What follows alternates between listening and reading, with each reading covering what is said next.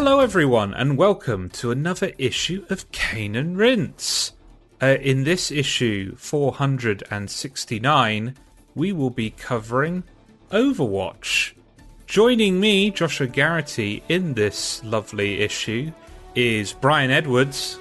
I feel like I was Torbjorn to be on this podcast. Thank you very much. Well done. Very funny. Jesse Fuchs. There's a siren in the background, so I'll make this quick. And Rich Davison. Takes a lick and keeps on ticking. Lovely. I feel left out now. I'm the only one who didn't have a joke.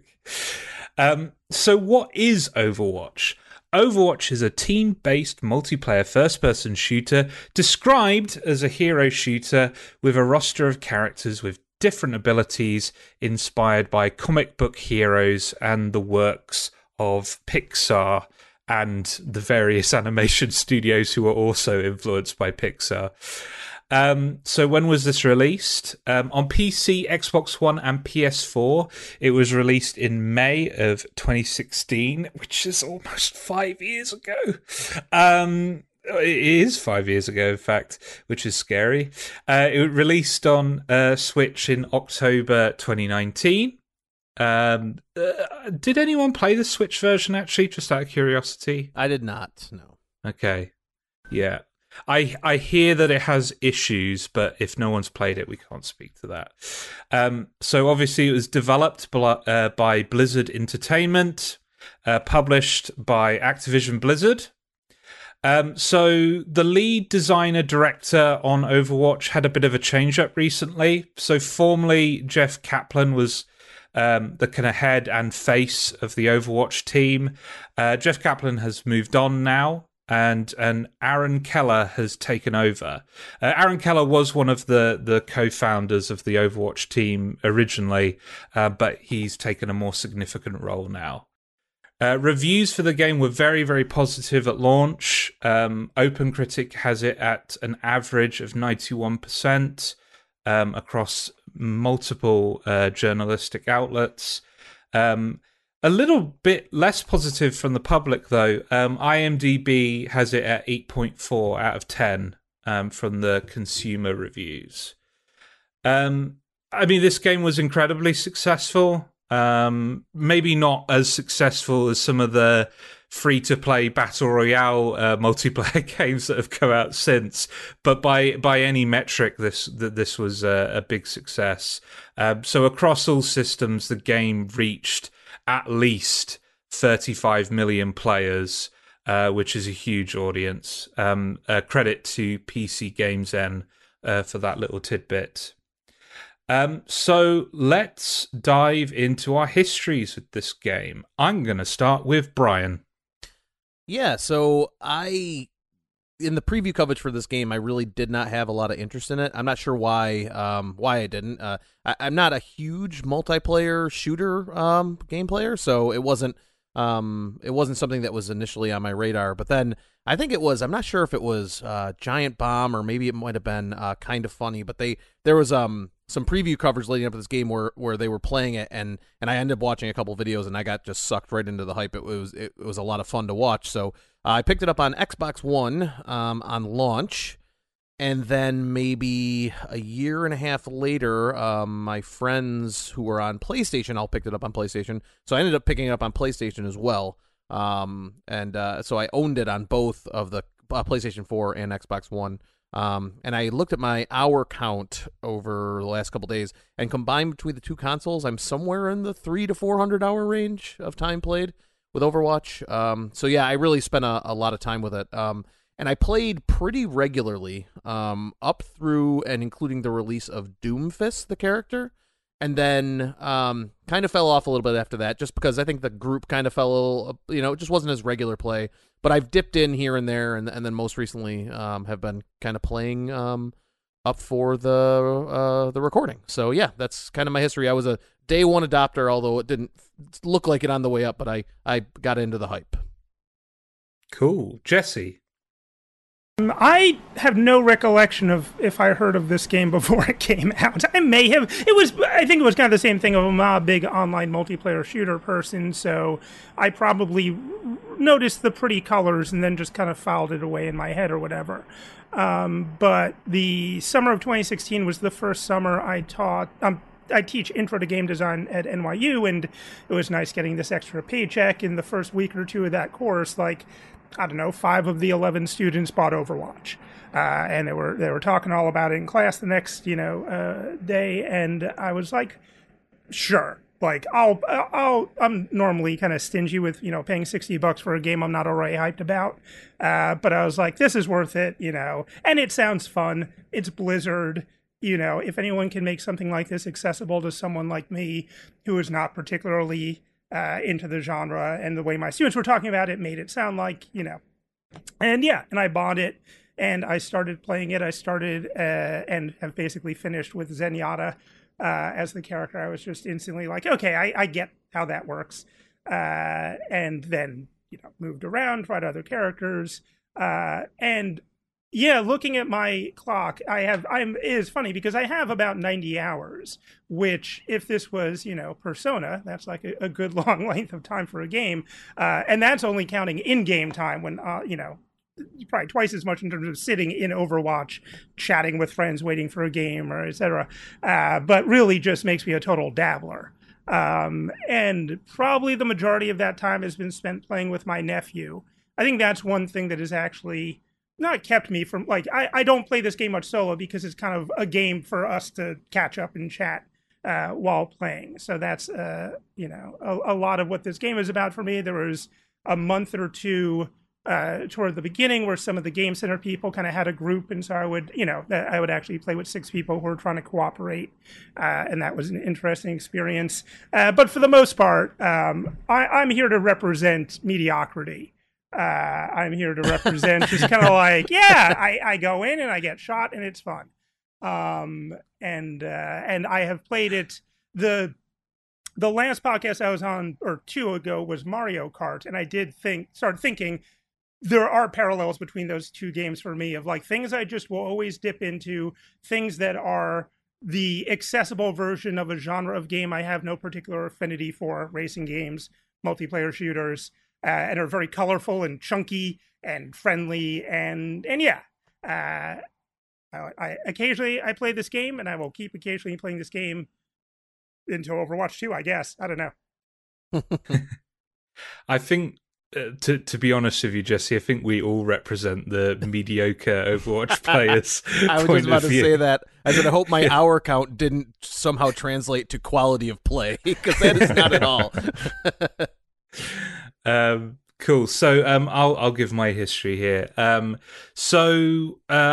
was a big fan of Team Fortress 2. At least in the early days of Team Fortress 2, I think I said on that issue of Kane and Rince that it was a game that I kind of started to fall out of love with. The more they changed it and the more stuff they added in, I was kind of most in love with that game when it was in its purest form. And so when Blizzard started talking about Overwatch, I immediately saw the kind of parallels, right? There's a lot of shared DNA between Overwatch and Team Fortress 2, even though there's some other influences in the mix there that we'll talk about in a bit. So I ended up being day one on this. I think that decision was influenced by... it was either an alpha or a beta, I forget which one, that they ran prior to its release. And just really getting on with the way the game controlled. Specifically, I'm not a PC gamer snob or anything, but any first-person shooter that controls particularly well with mouse and keyboard, I'm always going to be a big fan of. And Overwatch controls particularly well with a mouse and keyboard. I played a lot of this at launch, like every spare hour. And then slowly, it became one of those games like the 2 of you mentioned previously, I kind of just dip into every now and then. Like whenever they introduced a new character, I would play for a little bit and then drift away again. I have to admit, before this recording, I hadn't played it for a long, long while. I certainly hadn't played any of it during lockdown, or just to date this issue. Yeah, I still have a good time with it. So that's me. Rich, what about your history? Yeah, so sort of mid 2013, mid 2014, my friends were very heavily into MOBAs and in particular Dota 2, and they kind of very quickly built up an aptitude for Dota 2 that meant that I couldn't actually jump on board at the point that I was able to play. And I always kind of admired the way that the game was put together, and I like the idea of like heroes and kind of identifying with a particular character and specializing in that, but there was never really a good jumping on point to do that. And I want to say in around about February 2016, GamesTM ran an article about Overwatch with some interviews with Jeff Kaplan at the time and some really interesting artwork. And like in hindsight, I've went back and read that today, and the article itself doesn't really say a great deal, but it certainly looks fantastic. And I remember that piquing my interest at the time. I didn't commit to day one in this, but I picked it up on the week after day one, so essentially 7 days later. And that was because a lot of the podcasts that I listened to at the time were really like effusively lavish in praise on this game. And I thought, yeah, this is a great opportunity to do that. In much the same way as the other three of you guys, I don't think I've ever not played this game. The way that I tend to play it is I'll kind of use it as like a palate cleanser between open world games or some of the larger experiences that we've got. I picked it up on the PS4, and I think that's quite important to do with the like longevity of the game for me. The PC seems to have a different kind of community and a different kind of vibe about it that doesn't necessarily agree with my sensibilities. Yeah, I've got about a modest 150 hours on the clock at the moment, but you know, just to reciprocate what Brian says, that probably doesn't mean much. Cool. So let's dive into the game's influences. I already mentioned Team Fortress 2 as kind of a big anchor for this game. Does anyone, because I mentioned it in my history, but does anyone here have any history with Team Fortress 2 at all? I played the orange box version for console. Right, okay. And honestly, that I could never really find that players that often on there, and also once I did, like it was so clear that I had no idea what I was doing that I didn't have a ton of fun with it. I did feel like I missed out a little bit because I really loved the whole look of it, but yeah, other than that, no. I mean, I can only really echo what Brian said there. Very similar issue. I jumped on the orange box, and I think like the like absence of players in that game almost made it very difficult to comprehend the point of it. You know, the need for cooperation and the way to play that game in a much more kind of strategic way than like your generic first-person shooter at the time, which would have been like a heavily competitive Call of Duty or Halo, something like that. It was barely recognizable. So a lot of emphasis is put on the way the two games play similarly, but I think Overwatch has taken more than just the kind of the broad strokes of play from Team Fortress 2, but it also took the way Valve marketed Team Fortress 2 to market Overwatch, the big focus on characters and using characters in these like short movies. So with Team Fortress 2, this was the meet the video. So there was like a meet the medic, meet the spy, meet the scout, that kind of thing. And each one was essentially like a short movie with really high quality animation. And it feels like Blizzard really picked up where Valve left off in that regard with these big, expensive looking short films that they would line up with either announcements associated with the game or especially on the lead up to the game's release as well, or in the early days of the game's release, they would release these really expensive looking CGI trailers. And I do think that lesson of how important selling people on the characters comes from Team Fortress 2. The other thing I want to mention is just the way the game is animated and the way the game looks.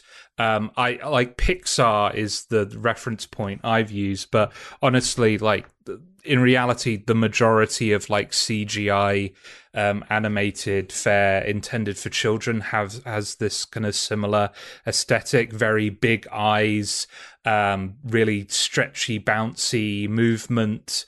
A lot of squash and stretch, used in animation, where horrible YouTubers like stop at frames in the animation and go, "Whoa, look, this is rubbish," not understanding how animation works, you idiots.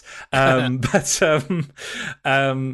I think this is because even though like we've certainly seen very, very cartoony games that have definitely taken influence from Pixar in the past, like Ratchet and Clank and stuff like that. I can't think of many that it's felt like this direct, because this looks like The Incredibles at points in terms of the way it looks.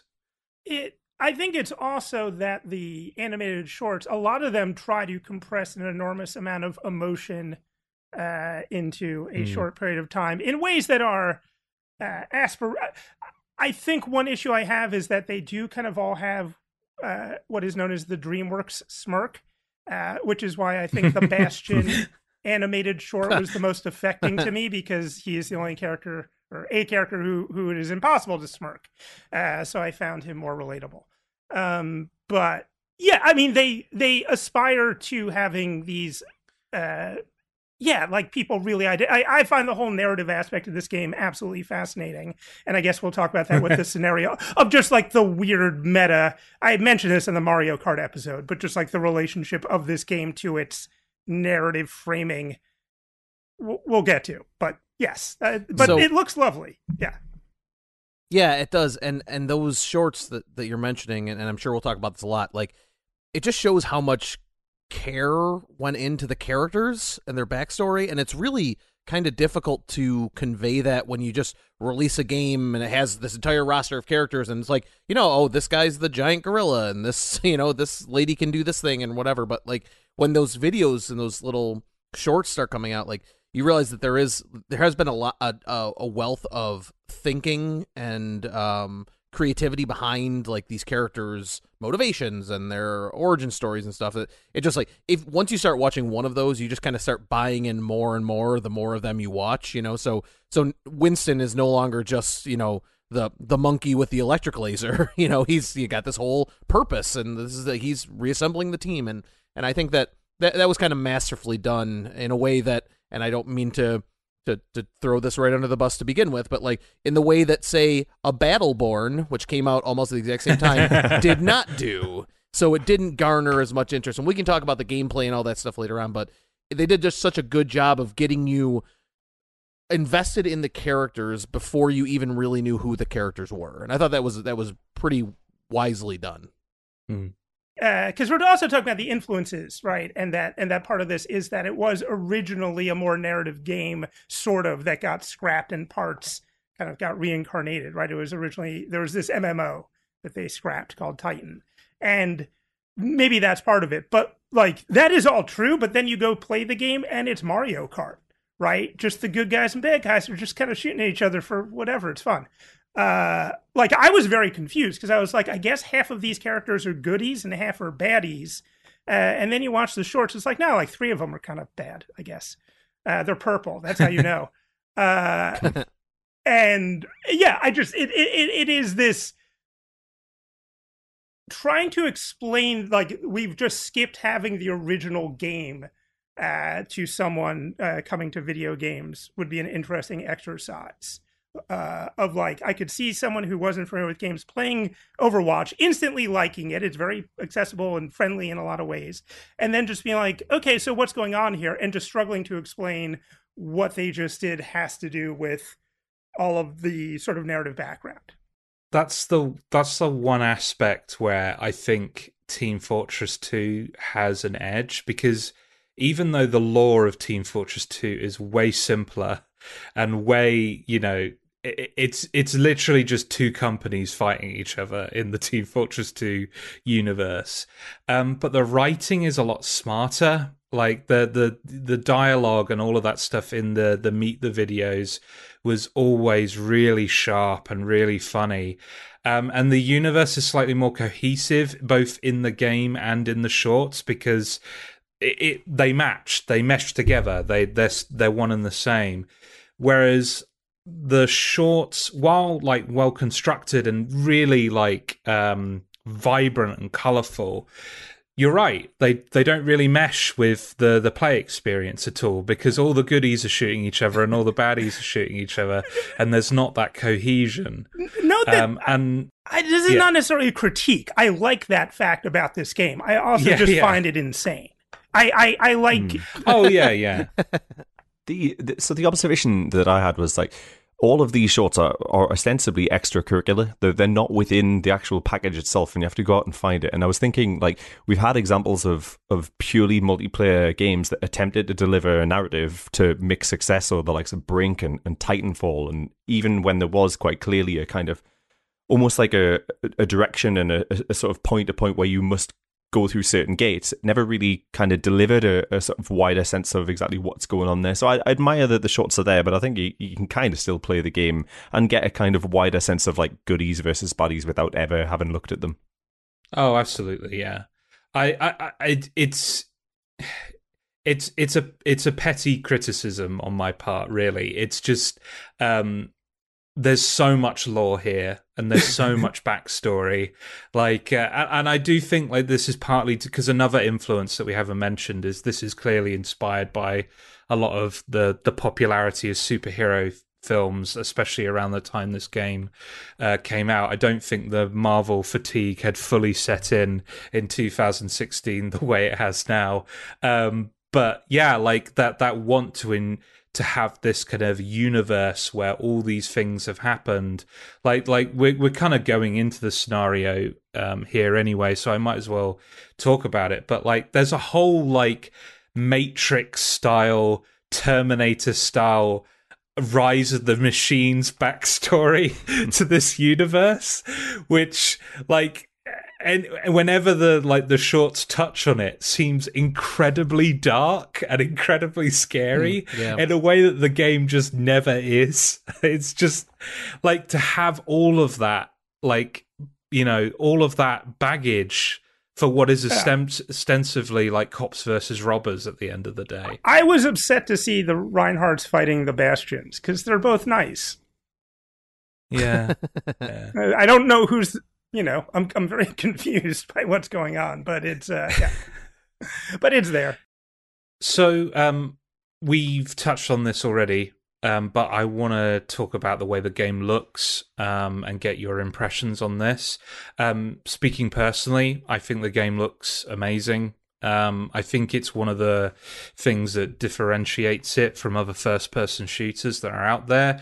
Like I love Counter-Strike. I love Titanfall 2, I love Halo, but I have to tell you, back in 2016, it was so refreshing to have a multiplayer shooter come out that didn't look like a military space marine shooter. Yeah. How about you guys? Yeah, I would just am really impressed with I don't even say color palette, because it's just every color. And it just the way that the quote-unquote cartoony vibe allowed them to just kind of play with color patterns and animations for characters. Like, I came into this game not really knowing what it was, kind of, you know, knowing what I had watched, and, like, I think I started playing as, like, Reaper just because he was a guy I understood, you know, like, shoot the guns, do the thing, and, but I remember the first time I hopped in as a support character, and I played as Lucio, and all those just green and yellow just waves coming off of everything you do, and the way that the you know, his kind of sound cannon like rings fly off it, and you're seeing everybody, just all of these particles and everything just flying together at once. And I just remember thinking, like, this is just, it just looks unlike anything else I've ever played. I just remember finding all the color and all just the way that every kind of color and weapon interaction interacts with the environment and plays off of each other. It's a really striking look to a game. And like, when you have all 12 characters descending on either a payload or one of the objective points, and everything's going on all at once, and it doesn't seem to stutter at all. It just kind of embraces all of that visual. It's like almost an overwhelming amount of visual stimulus. It's just kind of like, it's just wow. It does. It did kind of make my jaw drop the first few times I played it. I co-sign all of that. How to say what hasn't been said? So, I mean, I've got some thoughts. Like, the thing that I like about the stylings in Overwatch is like you can look at a character and you kind of already know like who they are, what type of character they are, and also like where they're from, and that's really kind of important because I remember looking at the promotional artwork and thinking, like, looking at Trace, I'm like, she's from England, I'm from England too, I'm gonna love this character. And it was just one of those situations where it's like you can immediately look at somebody and go, okay, yeah, like I think I've got the gist of what this is. Like, I'm gonna really enjoy zeroing in on this character for the next like 40 hours and then going about sort of blundering your way through and becoming mildly competent, as is the case with myself. So just the artwork and the kind of silhouettes that they've created for each of the character, making them instantly recognizable, is a real strong point. Yeah, the silhouettes. I have a slide in that intro to game design class where I have like a pictures, the silhouettes of a bunch of famous cartoon characters, Mickey Mouse and Bart Simpson, such and such, and then the Overwatch characters next to it. And it is, yeah, it's remarkable how many of the students who don't even really have played Overwatch can pick out, a good half dozen of the Overwatch characters just because they have such distinct silhouettes, which is incredibly important when you let people pick their own skins. And you've got 12 people all fighting at once. Like the amount that this game manages to balance being, a kaleidoscopic, polychromatic Fantasia with being clear and just being able to figure out what the hell I'm shooting, and running, pretty much like a dream, at least until you go into custom browser mode. Well, I guess we'll get to talking about the variants. But yeah, it's an incredibly impressive piece of work. So, speaking of aesthetics, we need to talk about the music and the sound design as well, which I think is on equal footing with the visuals.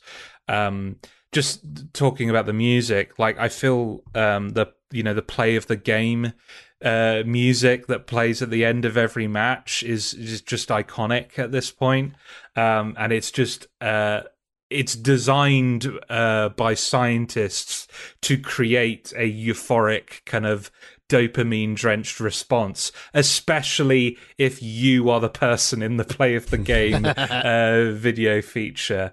It's a great piece of music, but there's great music throughout this game. I think, there is great music throughout the game, and I think that it's so well married with the sound effects and the sound bites, and everything kind of works together to create that whole environment. It's amazing the amount of sound in this game, and I don't mean that just like not like the overwhelming sensory experience, but just like how many different voice lines for each character, how many different interaction sounds, how many different unique weapon, like the way some of those weapons pop, and like everyone seems to be satisfying in its own way. It's just, I don't know. It's the sound design in this game is elite in my opinion. Just to touch on the music a bit, I think the kind of palette of instruments that they've gone for is clearly just sort of lifted and shifted straight off the generic John Williams superhero. Just get that brass in there as quickly as possible. And like, Brian, this is kind of something that I'd more likely come to you with your 300 plus hours of game. Like, I was listening to the soundtrack in preparation for the show, and I thought, like, I've definitely heard a lot of these songs before, but I couldn't necessarily hum along to any of them, and that's probably because the music isn't in the actual core game itself. It's just sort of ambient and around loading screens and such. Yeah, that's the only. In fact, because I tend to listen to the soundtrack of the game that we're recording for as we're recording, just lightly in the background of my headphones, just as like we're talking about it. And I don't necessarily. I completely agree with you. I don't necessarily like remember them as like these big memorable themes in game, except for maybe the loading screen music and like the theme that's playing on the menu screen. But as you're playing, I don't really. I feel the same way. Interestingly, on the voice actor sort of front, like it's kind of surprising to me just how kind of like almost pseudo celebrity the likes of like Matt Mercer and such have became just because of their relationship with Overwatch. And forgive me, I can't remember any of the names of the other actors, but they're all kind of out there doing cameos and sort of appearing on podcasts and such just lend in their voices and likenesses to it, and I think it speaks to the sort of like affinity and affection people have developed for the characters in Overwatch. And there's tons of great little barks that all of these characters make that have become iconic. Like, you know, you guys were kind of joking about it at the beginning. I've seen, like, plenty of our free word reviews are just references to those audio barks that the characters make. Like, and just like simultaneously being characterful and, you know, iconic, while also conveying really useful gameplay information. When you hear, you know, Matt Mercer's character, I've forgotten the name of the character, McCree. McCree, there we go. When McCree goes, "It's high noon," you know that you need to find you need to find out of cover. the way. Get out of the way. And I love that. I love that they and this goes, you know, the visuals do this as well, but it's injected in every aspect of the game, of being able to both express character and personality and serve a gameplay function at the same time, and how it does such a good job at doing both like it does a great job at doing both simultaneously. It's not compromising one or the other, which is really impressive. And having that cognizance of, like, because this is a visual feast, there's so much going on, especially if you're all on a point or something like that, and there's so much noise, because you can tell which character you're up against based around the sound of a gun firing.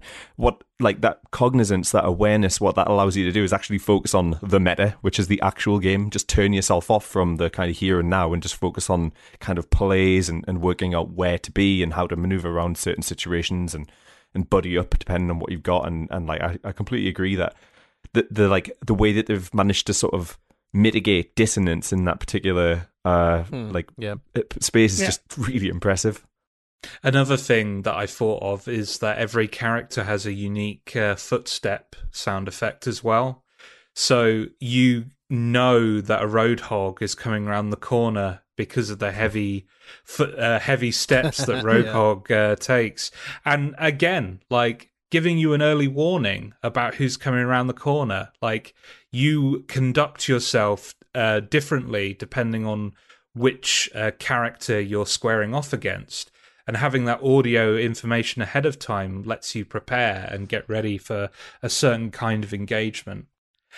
So let's dive into the gameplay. So the core controls for Overwatch are much the same as many other first-person shooters.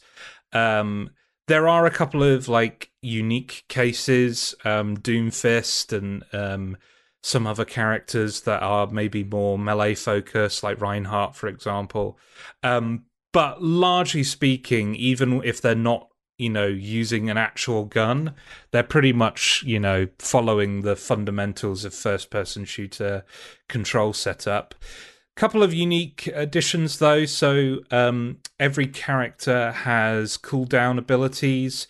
They're kind of there are three kind of categories of abilities. So there are the normal cooldown abilities. All heroes have at least two. And some will have, you know, some will have more than that, but largely speaking, each hero has at least two.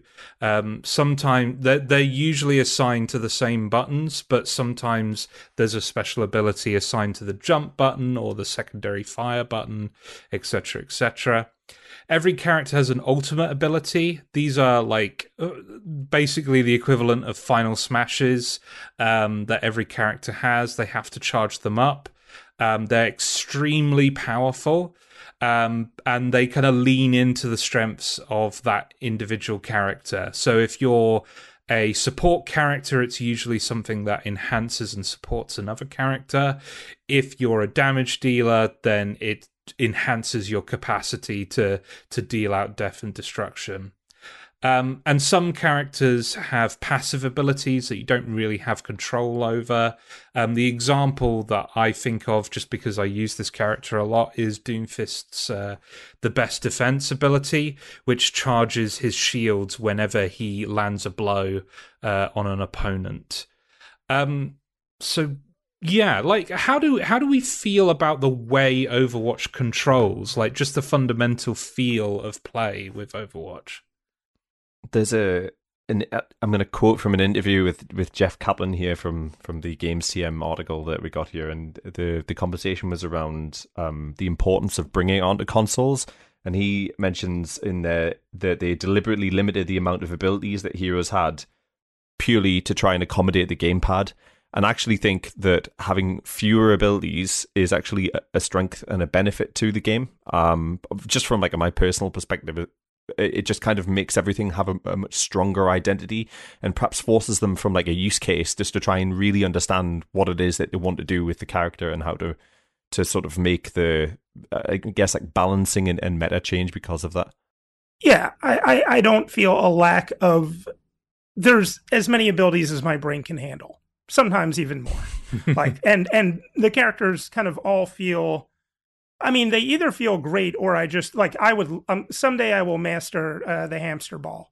But I am not anywhere near there, but I think it potentially feels great. And I think it, there's just some characters are way more high skill ceiling than others. But yeah, I mean, everyone just, like, it's that Pixar thing. Just everything does feel very finely tuned and very play tested and focus grouped in a positive way of that phrase, even though it's often used in a negative way. But, real attention paid towards the user experience on every level. And it has that thing where within, let's say, like a minute or two of playing each character, and it has that wonderful waiting room section at the beginning of each level, which when you start playing hundreds of hours of the game, you probably feel like, oh, you just want to get to the action. But like, it gives you the chance to hit all of those abilities and have their cooldowns reset. Like, so when you start a game and you're in that waiting room, like, it doesn't take that long before you realize, oh, this is what this character does. Now, it takes a long time to get good at it, but like, I think I remember coming in with it might have been Diva, and just right away, it's like just running around and hitting my weapons and kind of seeing this, like, oh, okay, I kind of see what this character's about, and I can dash and do these other things, and it doesn't take long to feel comfortable moving around with that character. And it also has that great thing, I know this kind of goes past controls, where if you land just one shred of damage on an enemy, it gives you credit for the elimination. So you're instantly feeling like you're contributing too. So like, it builds confidence and builds ability in a way. I think a lot of multiplayer shooters have taken that from this game and use it now too. It always makes you feel like you're contributing. And yeah, so you really feel like you could drop in as any character, and you might not be the best, but it doesn't take you long to kind of figure out, okay, I'm playing as Mei. She's got the ice dart, she's got the frost beam, and okay, I feel like I know what I'm doing here, and I really do like that about that. One thing that I think that mitigates a lot of the toxicity problem with MOBAs is that, right, what I was saying before about you're worse than the team not having you at all. If you pick the right characters, you can basically mitigate that. Even if you're terrible, if you're Lucio and you just kind of stay around other people, you're helping. That's why he's my favorite character and my most played. When you land a special in this game, or you land an ultimate ability and you do it well, it feels so good. And like, it's so satisfying in a way. Like, if you send that diva bomb at the right time into the right area, and all of a sudden the eliminations just pile up, it makes you feel like you have mastered video games. Like you have solved the problem.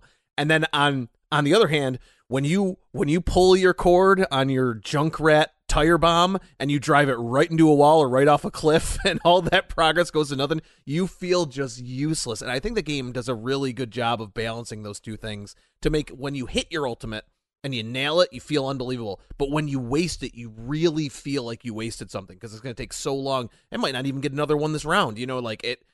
I feel like the way that it builds those up, and the ultimates that might not have like these big dramatic impacts seem to recharge a little bit faster. It's just so, and I think Jesse and you and Josh and Rich have said it all. Like, it just is balanced in such a nice way. It's so clear they spent hundreds of hours, thousands of hours tinkering with all these things to make them feel right.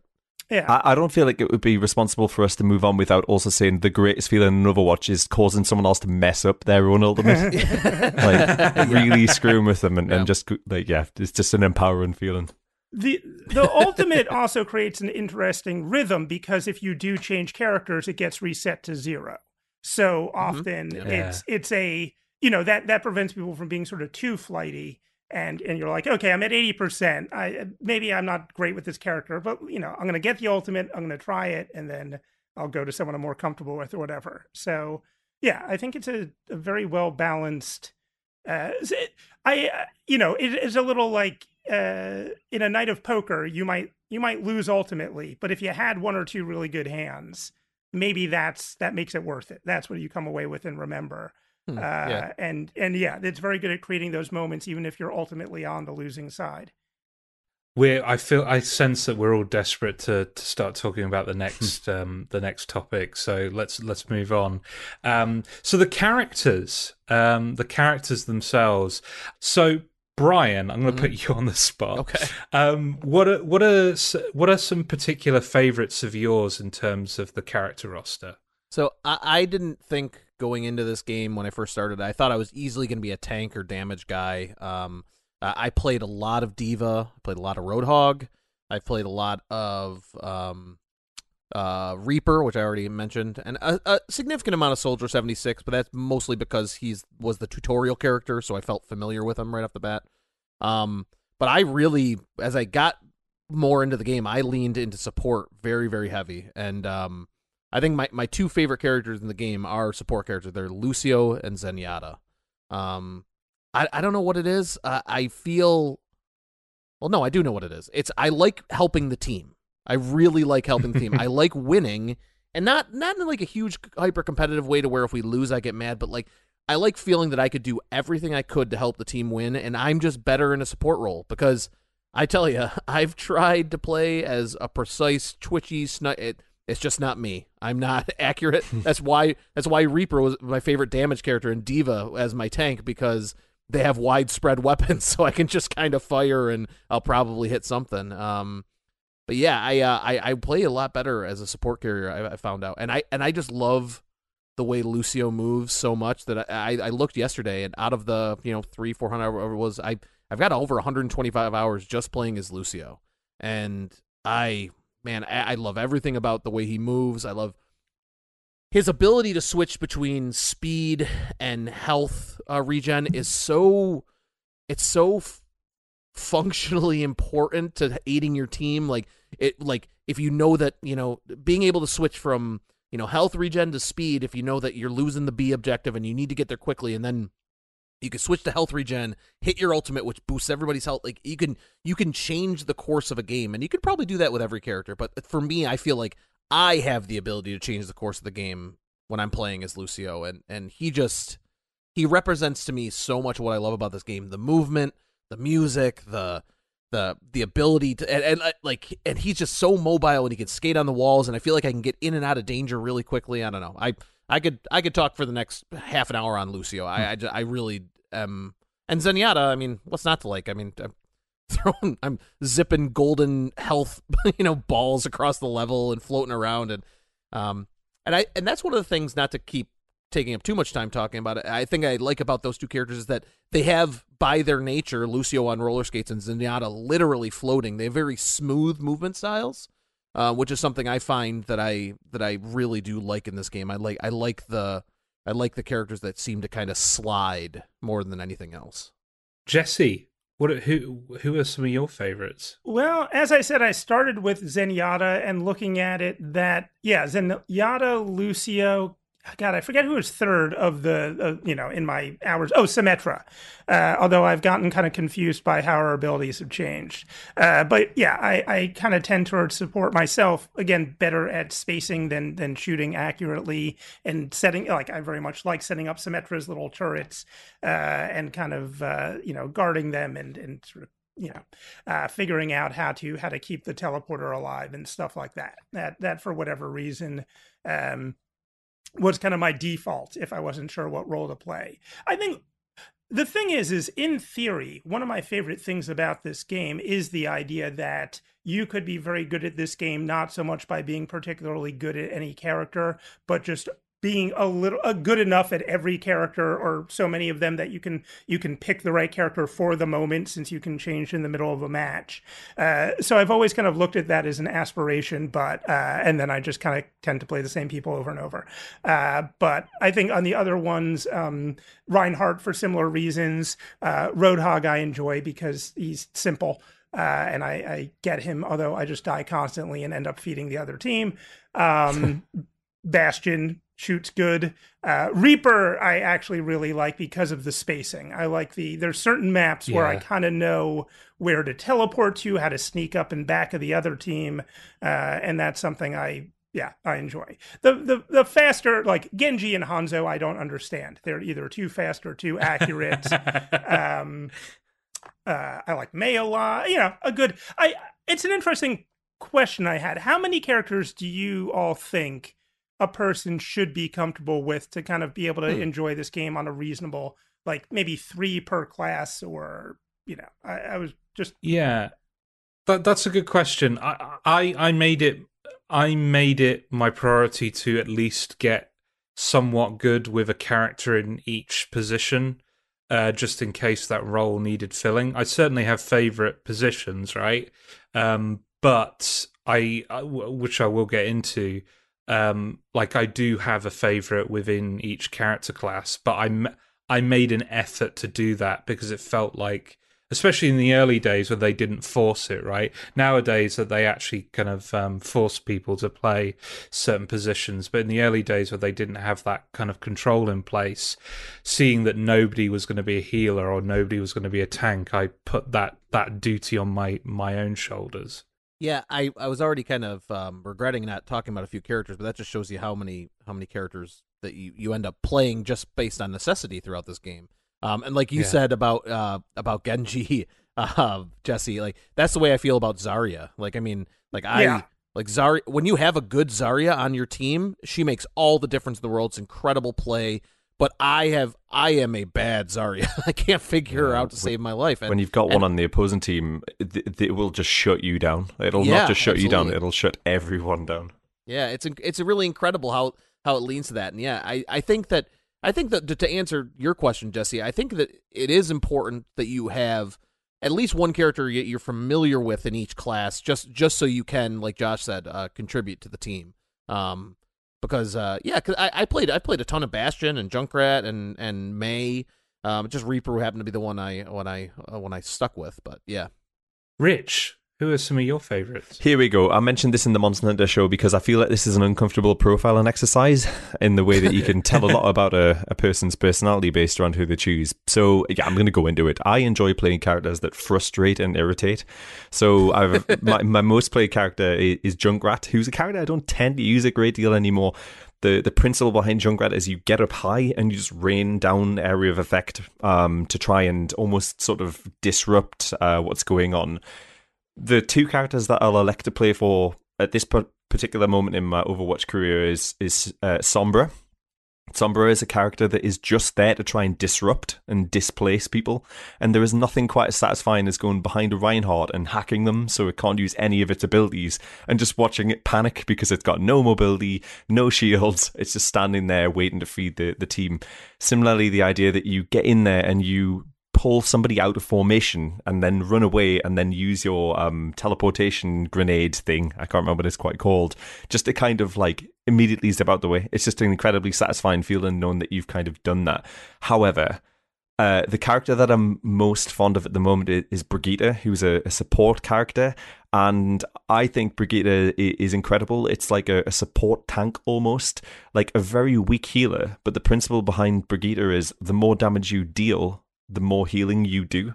So you want to get in there in melee range and just hit everything as often and as hard as possible, and then raise your shield just to kind of deal the damage. She's also got a special called Rally, so her ultimate kind of, in the same way Lucio does, boosts people's speed. It gives like an incredible shield buff, and basically what it's there to do is just encourage people to be aggressive. So if you trigger your rally and your team's prepared for it, everybody gets a damage buff, a healing buff, and a shield buff, and it's usually enough to kind of like turn the tide on the game. Brigitte is a post-release character that kind of felt sorely needed, because at the point that she was in there, we didn't have any kind of really innovative healers. You had Anna, who is like a really interesting character, but on the console it is very difficult to become good at, because it requires you to be like exceptionally accurate, because she's a sniper healer, which is a strange combination. So yeah, anybody who's just going to wind the other team up, I'm not too fussed about kill death ratios. All I want to do is go in there and make people upset, which speaks a lot about the way that I feel about the world. Anyway, right. So I kind of, so the characters I played as kind of changed as time went on, and this is where I have to confess to you all a really dark secret. At launch, I was one of the Hanzo main crew. Yes. So yeah, I was the selfish player who only cared about getting their death rate up, playing as Hanzo. But like, I just even now that I kind of stopped playing as Hanzo because I got shamed out of it. I still really like Hanzo, because it's like, it's really, really high damage, but a really high skill requirement to do that damage. And there's something really satisfying about landing a headshot with Hanzo, just because you know how much accuracy and effort it took to pull that off. Like one of the abilities he had at launch that unfortunately they got rid of was the scattershot ability. Yeah, where I loved it because you're firing from a distance, trying to snipe people, and people naturally go, "Oh no, there's a Hanzo. Let's go into cover." But the scattershot ability is at its most lethal when somebody's in a closed room or a closed environment. So you just fire one of those in there and kill them in there instead. I just absolutely lethal, and in the hands of the right player. Hanzo, even now, is incredibly deadly, and his ultimate is one of the most iconic ultimates in the game. Yeah, sure. Yeah, just like when one is pulled off successfully and it just rips through an entire party, it is just something to behold. I started playing as Zarya, which you guys were all talking about earlier, and I had a really difficult time with Zarya to begin with, and then something unlocked in my brain, and it just all came together.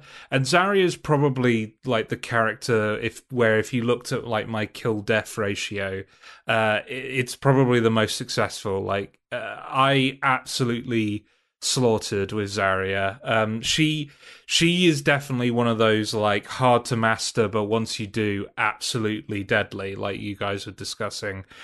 Just being able to charge up that beam completely and then just going straight into the enemy with that beam and killing people pretty much like within 2 seconds of contacting them. It's absolutely brutal. But the thing about Zarya is once you get into that rhythm, there's not much variety in the way that she plays. So even though I got really good at her, I was kind of getting bored of playing as Zarya. I started playing as Soldier 76, which, I just said getting bored of playing as a character, and the first character you think of in terms of boring characters to play as is Soldier 76. But I actually find Soldier 76 to be a really like compelling addition. I like that he has a healing ability. He's not just all offense. He can actually provide his teammates support, and just the mobility, the ability to run to different parts of the map. I found really, really effective. And then the shooting with Soldier 76 is just really, really effective. Mm-hmm.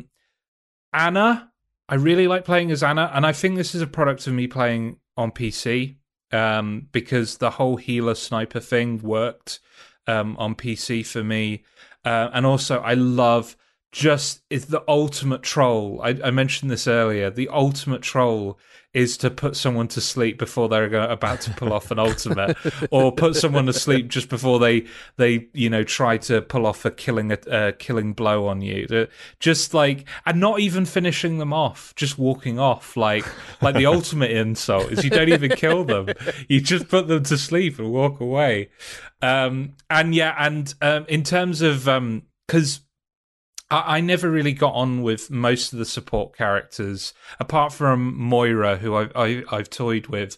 But for whatever reason, Anna's kind of distanced healing worked for me because I wasn't in the thick of it and having to worry too much about my own well-being.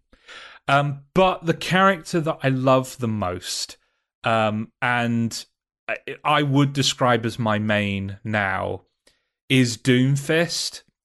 I love Doomfist so much because Doomfist is chaos incarnate. Now, my kill-death ratio with Doomfist probably will never reach what it was with Zarya, but my fun ratio was off the charts with Doomfist.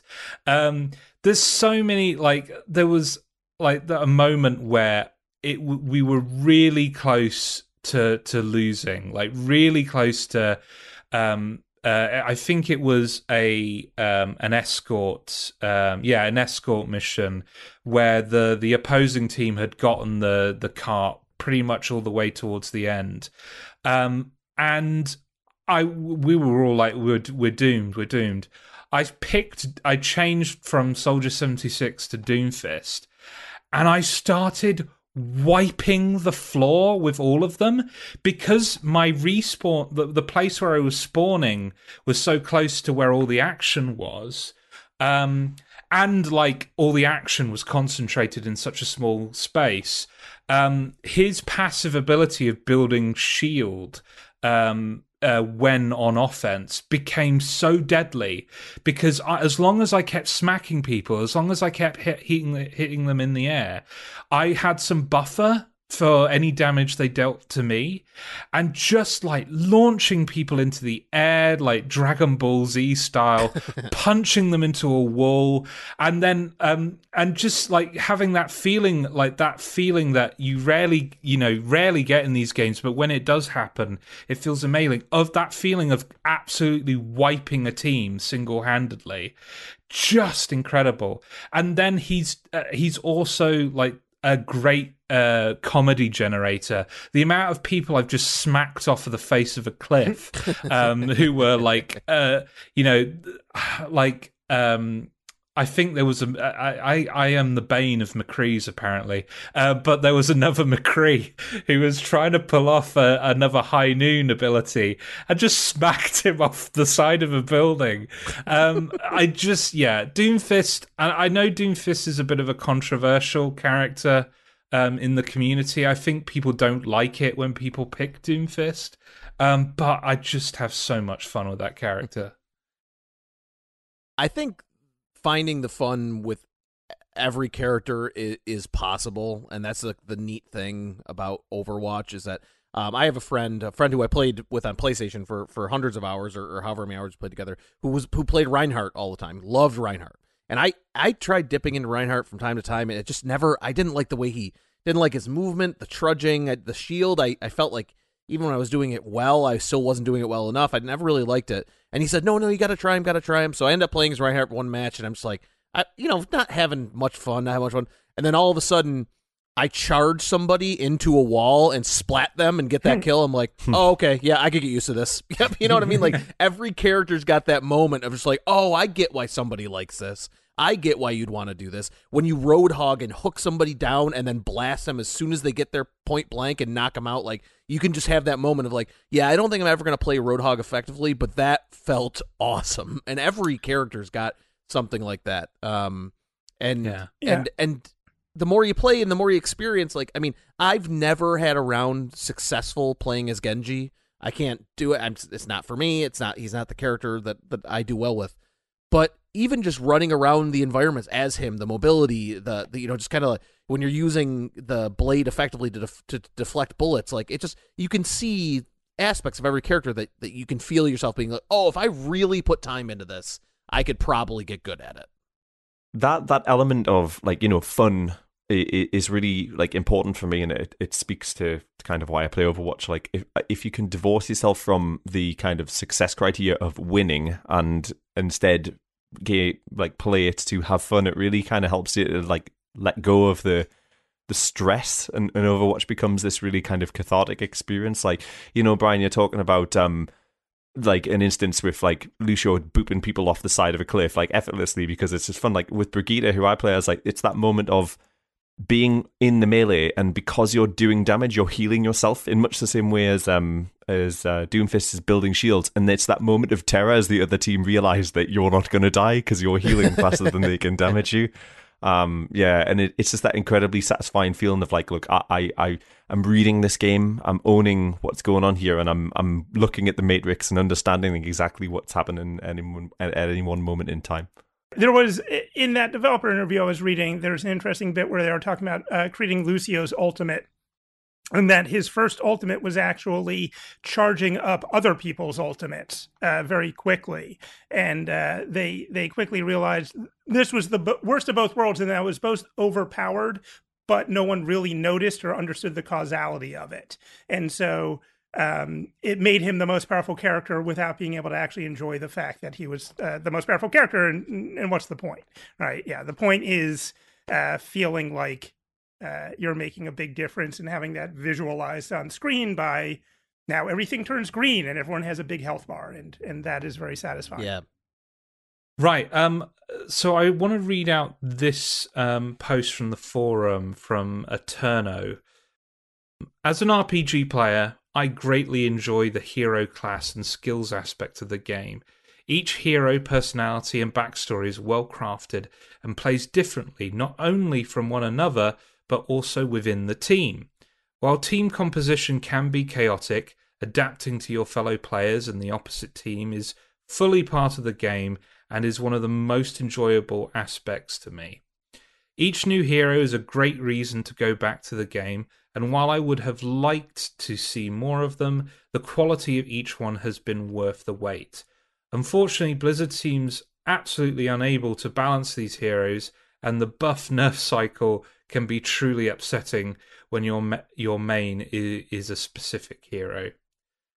I've spent hundreds of hours on this game, and I know I will still get back to it in the coming years. There's simply nothing truly like it right now. So we've talked a lot about the characters, but let's talk about the game modes that these characters will take part in. So the game is broken down into a couple of categories. There's the quick play and then the competitive play modes that have 4 distinct flavors of mission. So there's assault, where you assault a point. One team is defending, one team is assaulting, and you're capturing certain positions.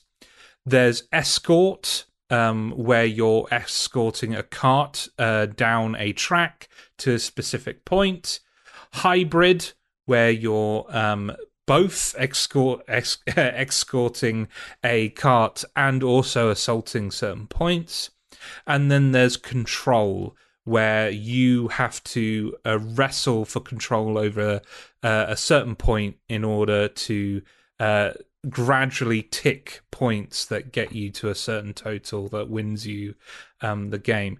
I think these modes are the meat and potatoes of Overwatch, so it's worth camping out on these specific scenarios for a bit. Does anyone have any particular favorites or flavor of these maps that strikes you? I would say the escort mode is kind of the flagship for Overwatch, at least certainly in my opinion. It's got some interesting things going on.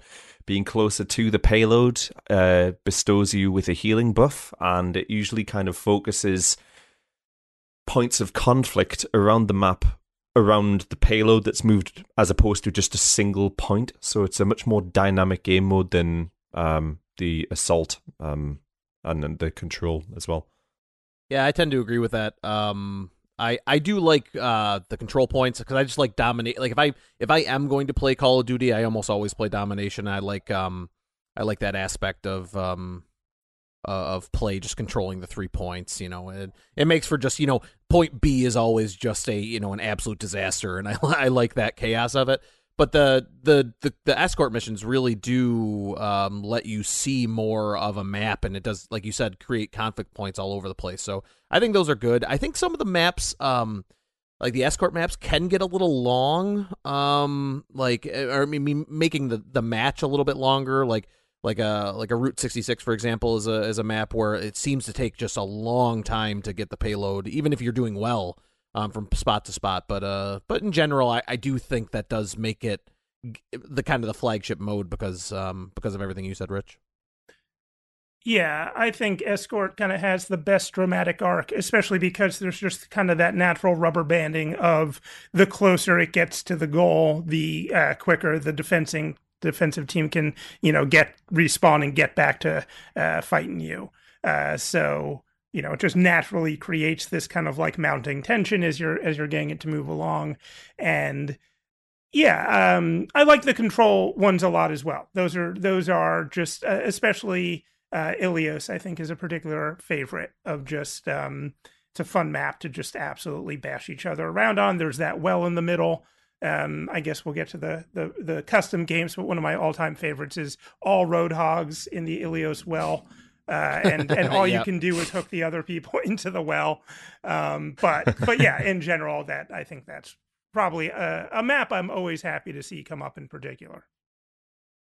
The disadvantage of control, I find, and Jesse and I were playing on Friday night and had this exact same experience, is that like momentum is a big thing in control. Like the escort mission has the effect of slowing down the game because you're beholden to the pace of the actual payload that you're escorting.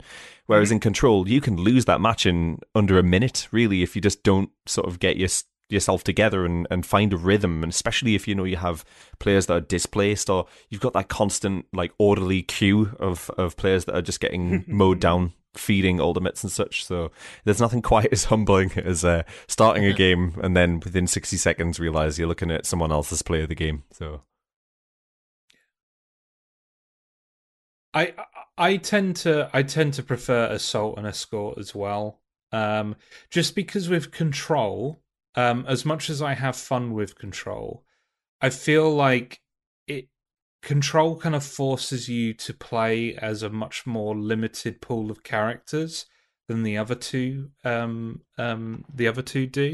Like, because control is almost all about offense and then holding the position, and there's a limited pool of characters that are pretty good at both. Whereas, depending on whether you're defending or assaulting, that will influence your decision of characters in the other two modes. Like, if I'm on the attacking team, I'm going to be picking characters who are good at that particular role.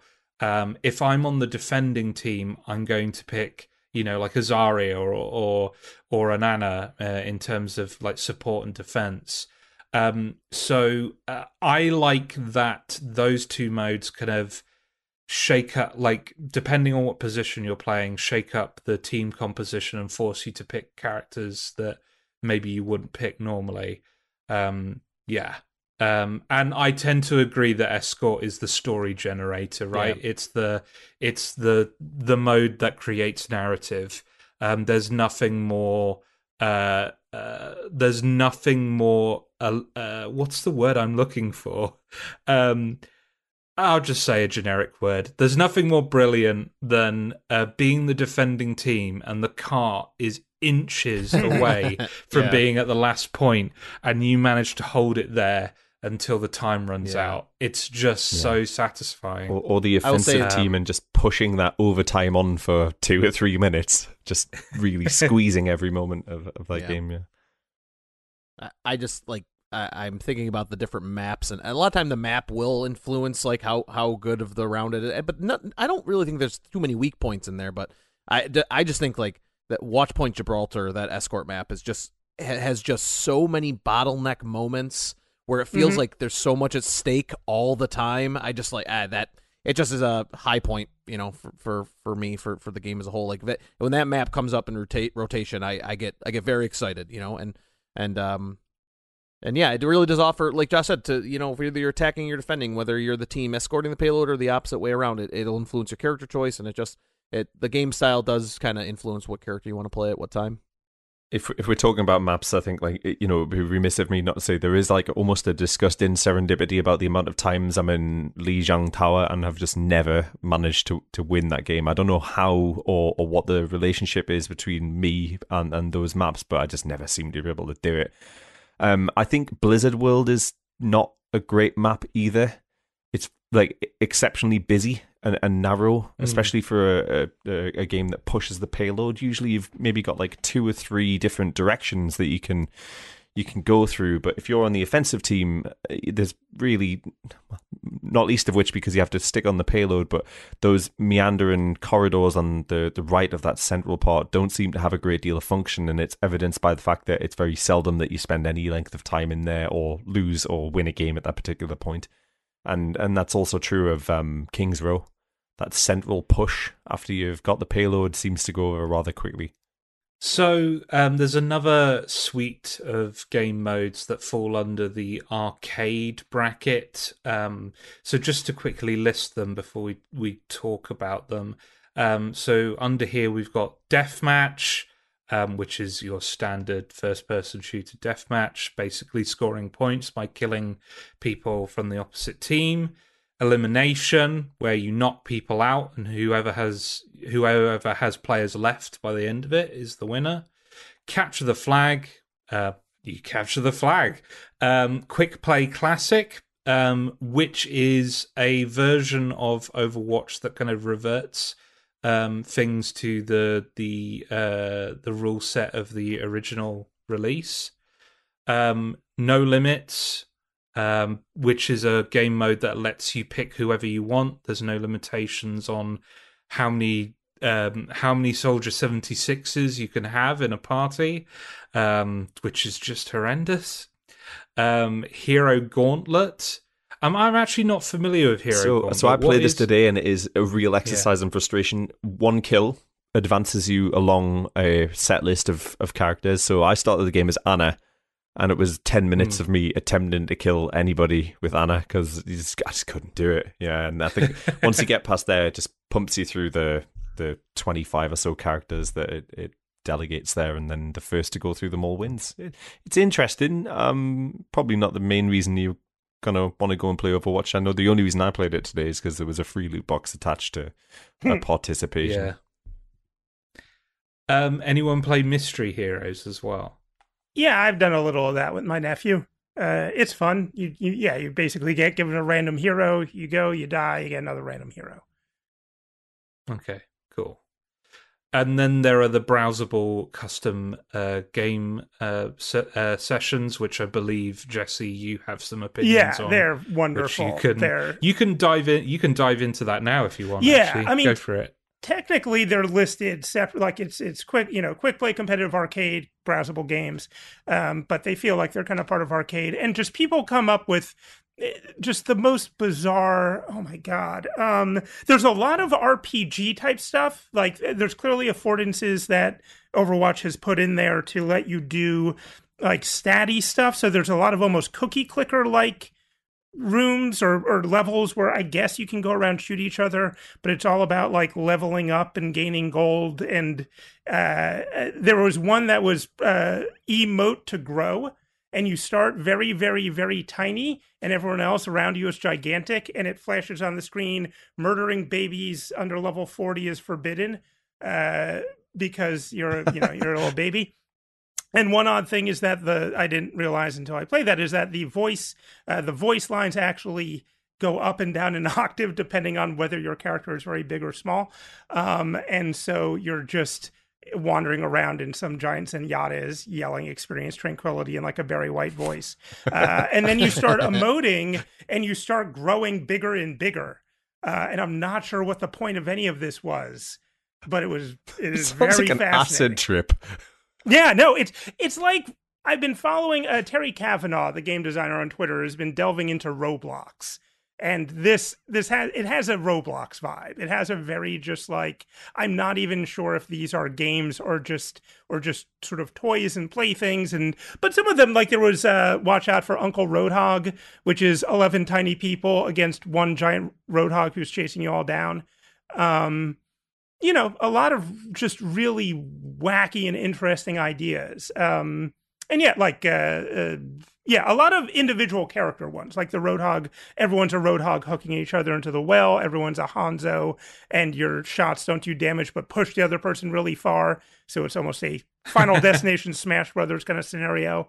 And if I could guarantee all my students already at Overwatch, like as a game design exercise, make a custom mode around everyone is character X, is a very interesting exercise, because all of the characters, if you did kind of put them in the right context, they can be their own little game. And yeah, I highly recommend just dipping in and just, unlike actually getting a real match, you can dip into any custom game in about 10 seconds, just get an idea what's going on, and get out. But yeah, and the fact that it's all on console, because usually all the wacky mod stuff is restricted to being on PC. And I'm not sure if you can create them on console, but you can definitely play them on PS4, and they're ludicrous. It's great. It's tough though, because that UI, that kind of interface to interact with those is not the most sort of like friendly. I find it incredibly difficult to understand what it is that I'm logging into, not least of which what I'm supposed to be doing when I'm there. So that perhaps could be just a little bit more like, get some user researchers, go away and work out how to kind of impress that information upon that. But I think it's like very brave of Blizzard just to kind of go, look, here's the tool set, go away and mess with it and take this like exceptional brand that we've built and find something you can do with it. The idea that you don't need to comprehend what's going on, you just need to experience what's there is quite an interesting sort of parallel with some of the things that's going on with Twitch at the moment. So yeah, I dig it, and I'll certainly go away from this recording and sort of try and parse out some new experiences from this 5-year-old game 150 hours in. It is very much a junk store. Like, I couldn't imagine trying to go in and find a specific, it's very much just like I was just clicking on things like, what the hell is this? And then I would play it, and I'd still be like, what the hell is this? This is, but yeah, it's remarkable how flexible it is. And again, I think a lot of that has to do with the fact there's so many different heroes with different powers you can play off of. It's like the timing of it as well, releasing that at a point when you're pushing for the next game, which I have to believe is going to come without that capability built in, as a way to try and encourage the player base to sort of transition over and to make the next purchase and do that like a more limited game. It seems like a bit of a risk from like a commercial perspective, but like a fascinating thing nonetheless. I do want to touch on the other arcade modes and simply say I just don't think that this is the way that Overwatch was intended to be played. Specifically, I'm talking about deathmatch and elimination here. You can tell that the characters were designed with an objective-based play in mind rather than just racking up body counts. And I just don't think deathmatch and elimination work for this game. Capture the flag, I think, works, but again, that's because it's an objective-based mode rather than a kill-death ratio mode. And yeah, some of the other modes are just not my cup of tea.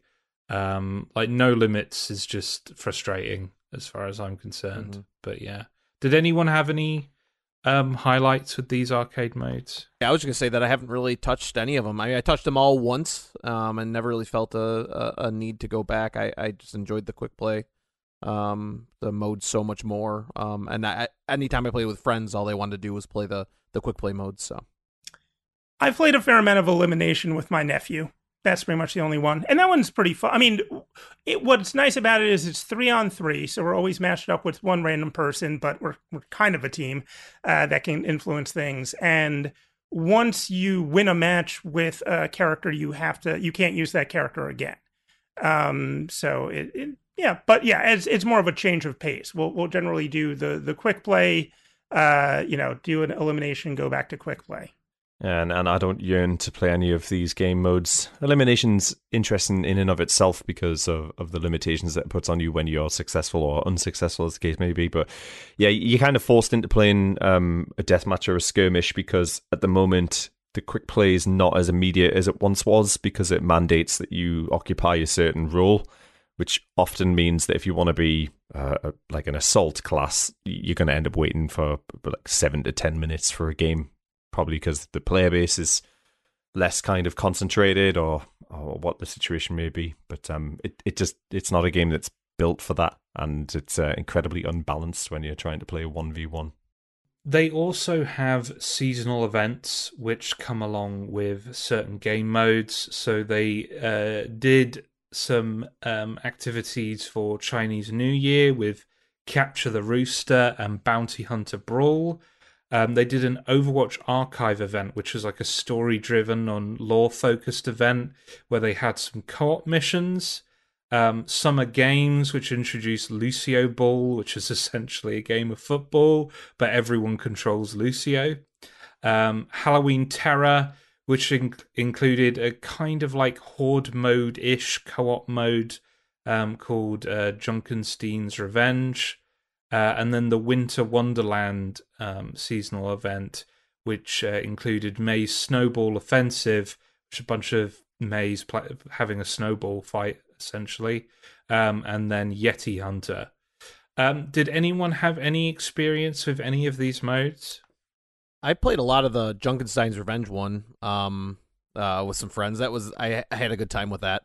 I mostly played them all to get the loot boxes. I'm not because I think the first or second, like however many times you play it, or maybe it was during the event. If you played it once a day, you got like an extra credit towards your next loot box.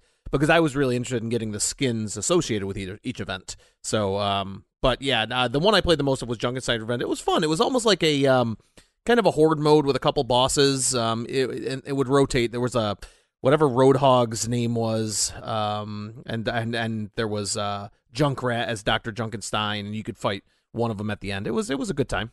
I've played the Overwatch Archive, the co-op missions where you're basically fighting a load of bastions. Yeah, but it's kind of interesting. I mean, it just sort of proves, as a proof of concept, shows that there is like a potential for a PvE component, and you see that's reflected in some of the dev work and some of the promotional stuff that they got for Overwatch 2. The other thing I played is a lot of Lucio Ball, which is just legally distinct enough from Rocket League to not get Blizzard in trouble. But it's nothing to write home about. It's fairly perfunctory and it's not particularly very endearing. Yeah, I've bopped around a little on Lucio Ball with my nephew and definitely played a good amount of Junkenstein's Revenge and somehow missed the Overwatch Archive things, I think. But we did play a fair amount of Yeti Hunter, which I did enjoy a lot, which is a bit in that Uncle Roadhog vein that I was talking about earlier, where, yeah, you're either it's a little like Evolve, actually, if you remember that old, like, you know, the Yeti is being hunted, but then they can grow and become the hunter and get all of the maize. And yeah, it's a good fun, like a polished, you know, professional version of one of those wacky browser modes, basically. Is it like an asymmetrical kind of game? Yeah, it's a kind of a Winston versus a bunch of Mays, as I recall. That sounds awful. Genuinely awful.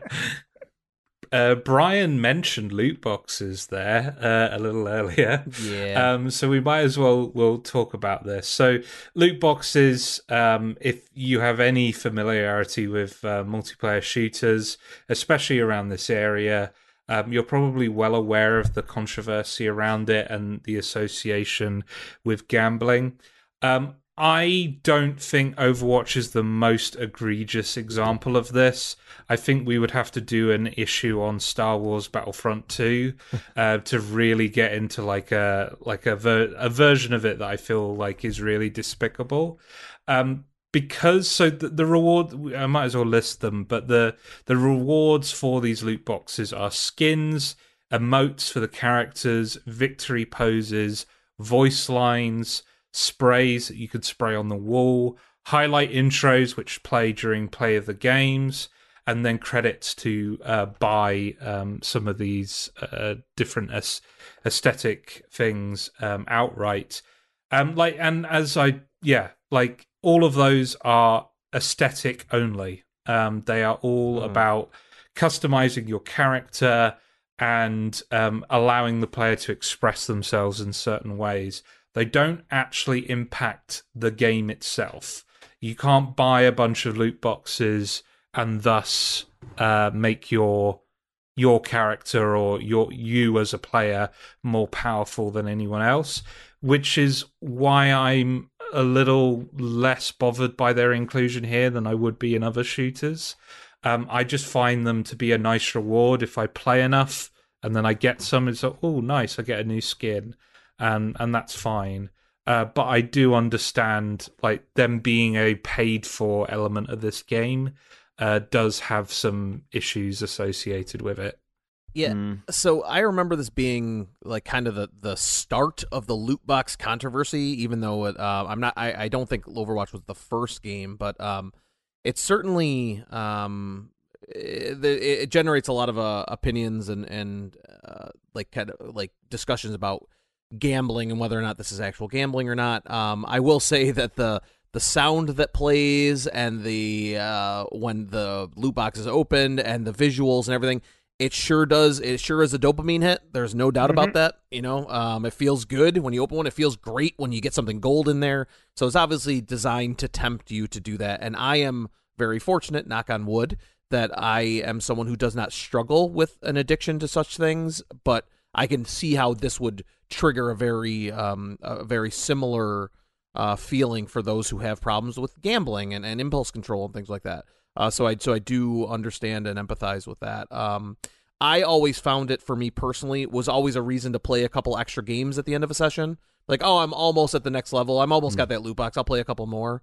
And I did become, during some of the events where there were certain skins only available for that time, I did get that like fear of missing out feeling and want to engage with it. But I am fortunate enough to where I never felt the need to spend any money on loot boxes, but I do understand the problematic elements with them, and I think it's a very complicated conversation. Like you said, Josh, when talking about other games that have utilized it, your Call of Duty World War IIs, your Star Wars Battlefront 2s, where have gotten into very problematic territory, and I feel like this was just kind of the start of that, or at least the start of the modern version of it. So yeah, I've got thoughts. I mean, like, I don't want to sort of deflect attention away from this, but like let's look at the facts. So unlike its MOBA counterpoints, this is a game that has a price tag, and the price tag has remained relatively consistent throughout its actual lifespan. Like, you know, it very seldom goes on sale and actually holds its kind of, well, in the UK, around about £50 price tag for the most part. I think they could have made this game a little bit more mercantile if they wanted to. Like, what's to stop them from not and it's a competitive game with the scene, but if they had put DLC characters behind a paywall, I would have thought that they could have done that, and let's be honest, it's Activision. I don't expect them to do anything but that. So I think that they've probably sensed that there would be a little bit of ire that's attracted there. But what I want to do is also kind of like highlight this, and this is a very like embryonic thought of mine. I haven't really thought it through, and hopefully we can kind of come to some consensus. Like, Blizzard have also looked at the way that loot boxes engender good behavior. So as part of an update that they put in about 2 years ago, you can nominate people for a good player award or a sportsmanship award or somebody who's been a shot caller. And the more of those you get, so good behavior, in effect, will reward you with loot boxes. And I think there's something in there to do with sort of tackling some of the toxicity in the community by engendering better behaviors through that desire for loot boxes at the same time. To what extent that's been effective, I'm not sure. But it is encouraging to me to see that they've made some effort to redress that problem that's pervasive throughout the rest of, like, it's not just MOBAs, it's pretty much all online games. I mean, as I said, the other Blizzard game I play is Hearthstone, which is to some extent pay to win because you are unlocking actual cards with powers and stuff like that. And like, I am also lucky enough to kind of not have that as a weakness, where I think I've spent, I don't know, maybe $80 on Hearthstone over the last 7 years, and that seems totally fair. Like, I've played a lot of it, you know, but have never really had that like fear of missing out sort of addictive cycle. And yeah, with Overwatch, it's never even occurred to me because even if I do want some particular skin and they are nice, although I've always found it kind of funny being obsessed about skins in a first-person game. because you don't Yeah. really get to, like you just know other people are seeing you look cool.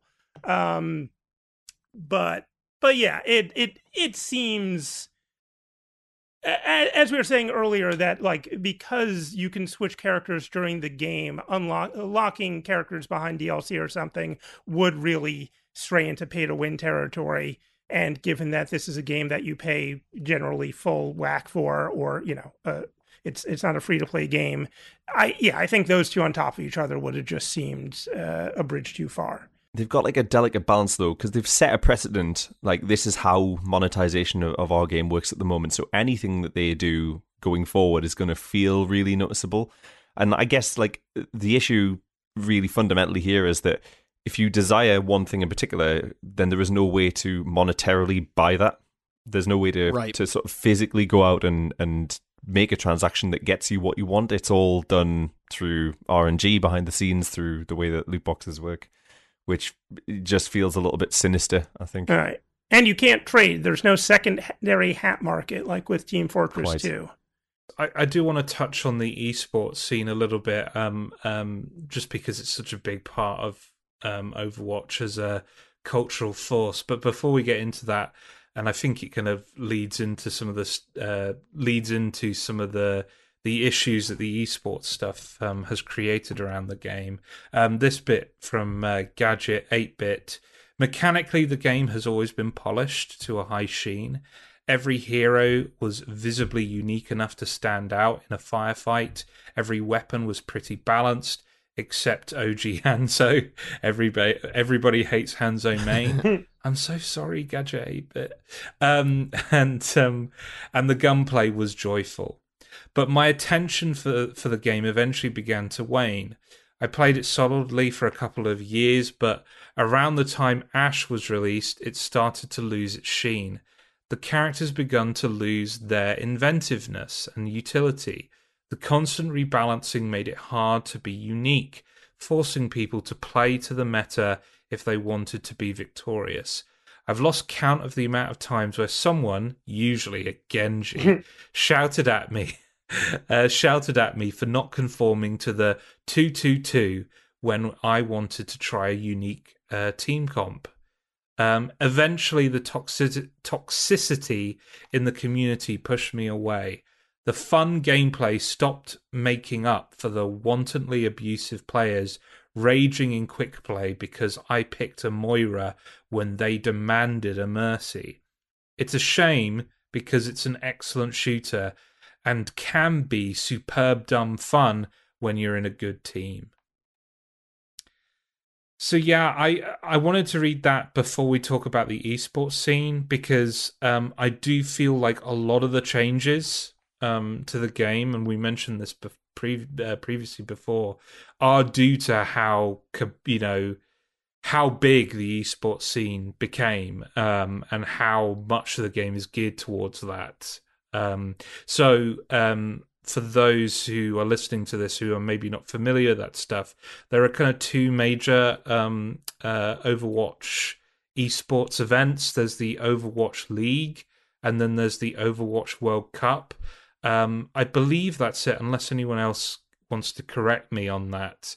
But yeah, both of these are huge, really, really huge, with a lot of money and support and fans behind it. Does anyone have any experience with this? Josh, it's a step beyond my comprehension, I'm afraid. There's a lot of strategic conversations that are interesting because they speak to plays and rehearsed. It's all very American football, which is the most English person in the world, I think, at the moment. It kind of sails gracefully over my head. It breaks it down into a kind of constituent component that almost ruins the joy of playing Overwatch and the emergent kind of moments and such. So I don't have any prior knowledge or any experience with it. I think that it has the capability to go away and become this massive esport is fascinating. It's just perhaps not for me. Yeah, I agree completely, and that's somebody who is a massive fan of American football, Rich, so I completely agree with you, though. I remember it happened to be on my television one evening. One of the ESPNs that was showing the Overwatch League. I'm like, oh, cool! Like I I watch games on Twitch. I follow a certain amount of stream. I'll definitely tune into this, and I tuned in and I found it almost incomprehensible for me. I know what they were doing. I didn't find it to be a fun watch in any way, and the way that they were covering it, it became very clear that the understanding of the Overwatch League, I believe that's what I was watching, the Overwatch League, moved past my own individual understanding of the game, and it didn't strike me as anything I was particularly interested in. And a lot of that reason comes from a lot of what Gadget 8-Bit was just saying in the correspondence, is that like it kind of represented to me some of the least fun moments I had in Overwatch. The moments where I couldn't hit the mute all button quick enough to get out of the chat situation, and not that I don't respect the high level of play. It's unbelievable what the knowledge of the characters and the way these teams work together. It's fascinating. It's just nothing that appeals to me from a spectator level. That's just kind of the way it is for me. It has never occurred to me to watch it as an esport or to turn on other people's microphones while playing. Both are just absolutely alien experiences entirely. And it delights me to think that for the last 5 years, people have just been screaming at me to switch characters or something, and I've just never even thought about it. It seems fine. I once had a student, they have to sort of do a pitch for an idea for a game, and they pitched a dating sim where you're managing an Overwatch team, and I thought I would play that. So, yeah, that's about the extent of my comprehension of it, though. Okay. So that again, I'm full of like these partially formed like embryonic thoughts at the moment. It seems like a lot of the feedback that we're getting suggests that like that this game is elevated to this incredibly lucrative and competitive aspect. Almost compels you to be incredible at the game, and that's just not a instinct that I have. Like I play for pleasure and enjoyment, and the aspiration to be exceptional at this game gets in the way of just genuine like altruistic human behavior, and the reason that maybe like the likes of I play. And like if your expectation is that way, perhaps you need a checkup from the neck up and have a think about like where you're going with your life or whatever the situation may be. But like as a console player, primarily on the PlayStation 4 over the last 4.5, 5 years, I've never ever experienced any toxicity, and I wonder if the interface, the absence of a keyboard and the ability to quickly grief someone and demand healing if you're Genji makes it just a much more palatable experience and a lot less hostile. So I would have thought that there's probably a good deal of difference between those who play on the console and their experiences and those who play on the PC, where by all accounts racism is a genuine problem in the Overwatch community. Yeah, and I think you said something there, Rich, that I think is very different, and it's not to besmirch PC players at all, but being on the console is just one further level of removal from that. And as someone who played all of my hours on console versions, I did not have to experience that myself, and very often. But the times that I did, it speaks to another thing that you had said, just to kind of spin off of it, like how about how like getting incredibly good at the game was not something that appeals to you, and I completely agree. I mean, obviously you like when you're playing well, and I like when I'm doing well and helping my team, but that type of Overwatch has never felt to me to be that Twitch level type of, need to be headshotting and hitting this and my cooldowns and everything else. Like I do approach it from much more of a fun to dip into type of perspective, and that just seems to be the antithesis to where the scene is moving, which is great for those people. It's just not for me, I don't think. It's just that this is elevated to like a professional sport, and obviously what comes with that is like camps where like a martial arts fighter, for example, will go away and they'll sit in a room and practice plays and practice runs and know how to embed things into the muscle memory. And because of the prevalence of Twitch and the kind of way that you can maneuver behind the scenes, like your average layman will now have a good sense of what to do. And if you're of that kind of inclination to want to compel people to do what it is that you want to do, then Overwatch is probably going to do that with the added anonymity of being behind a gamer tag or on whatever it is that you're playing on. I think Blizzard in particular could do a lot more to tackle some of this by... Well, I'm not here to solutionize the problems that Blizzard have with Overwatch, but the fact of the matter is that they have come under fire for issues to do with racism in their game and in their community, and it seems as though they've done not a great deal to tackle that beyond rewarding perfunctory good behavior with loot boxes. Yeah. There are some structural stuff where I can see where they thought that was going to help a little bit. Obviously not with the racism side of things. That just needs to be stamped out. But in terms of like the elitism versus people who just kind of want to play it as, you know, like you use the football metaphor there, but like the difference between not football, the martial arts metaphor there, where you were talking about somebody who just goes away and practices it and masters it versus the person who just kind of stays at yellow belt who just wants to have a fun time. I think they thought that the separation between competitive and quick play would naturally create that, like, okay, competitive mode is for the people who are serious about this, and quick play is for the more casual players. But there's too much overlap, and a lot of the competitive players are playing quick play as well, and kind of enforcing their kind of Michael Jordan-esque kind of toxicity towards their teammates, even in that mode that, you know, feels like it's intended for casual play. So, it's a shame. The competitive mode has that. I mean, Jesse, you were talking a couple of weeks ago in the Mario Kart show about that kind of average. It'll average out your... In like a monitor, in a numerical value, which gives an indication about how good you are and pair you up with players like that. So it's no surprise that if you have an ability of an arbitrary value, that you're going to want to preserve that and take that behavior into an environment where you're not going to have that. So perhaps they need to do more to really understand their player base and take more accountability and responsibility for the behavior of some of the players. It is tough because it is a team game. You can't take the Nintendo solution of just, no, you can't talk to each other. We don't trust you to do that. What are you thinking? Right. You do need to let teams communicate, and then, I don't know. I as I said on the Mario Kart episode, I tend to avoid playing in that kind of I don't talk to strangers. Despite the fact that I am a stranger myself, they still scare me.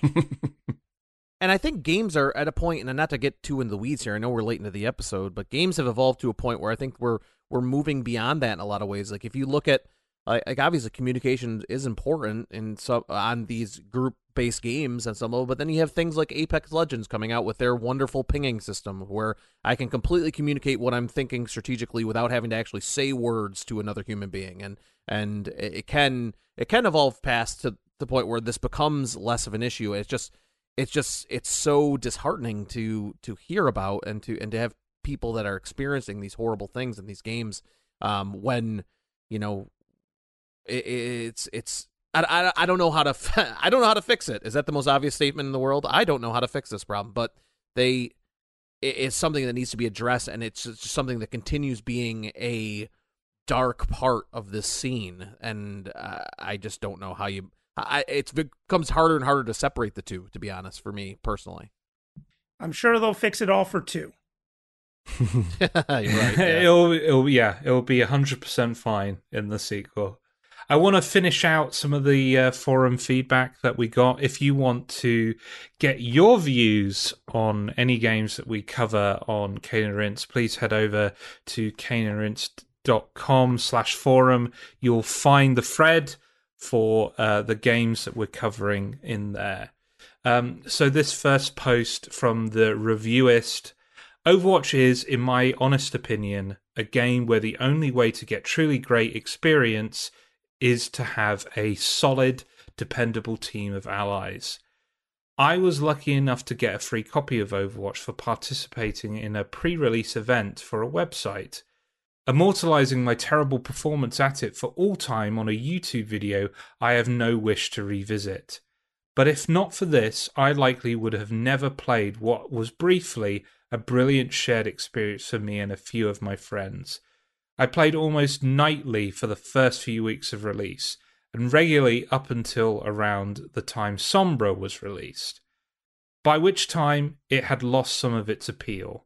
Don't mistake me, the occasionally changing roster of characters and new maps that now and then dropped did spike my enjoyment and engagement a little, but nothing could quite get me over the fundamentally broken issue of the community.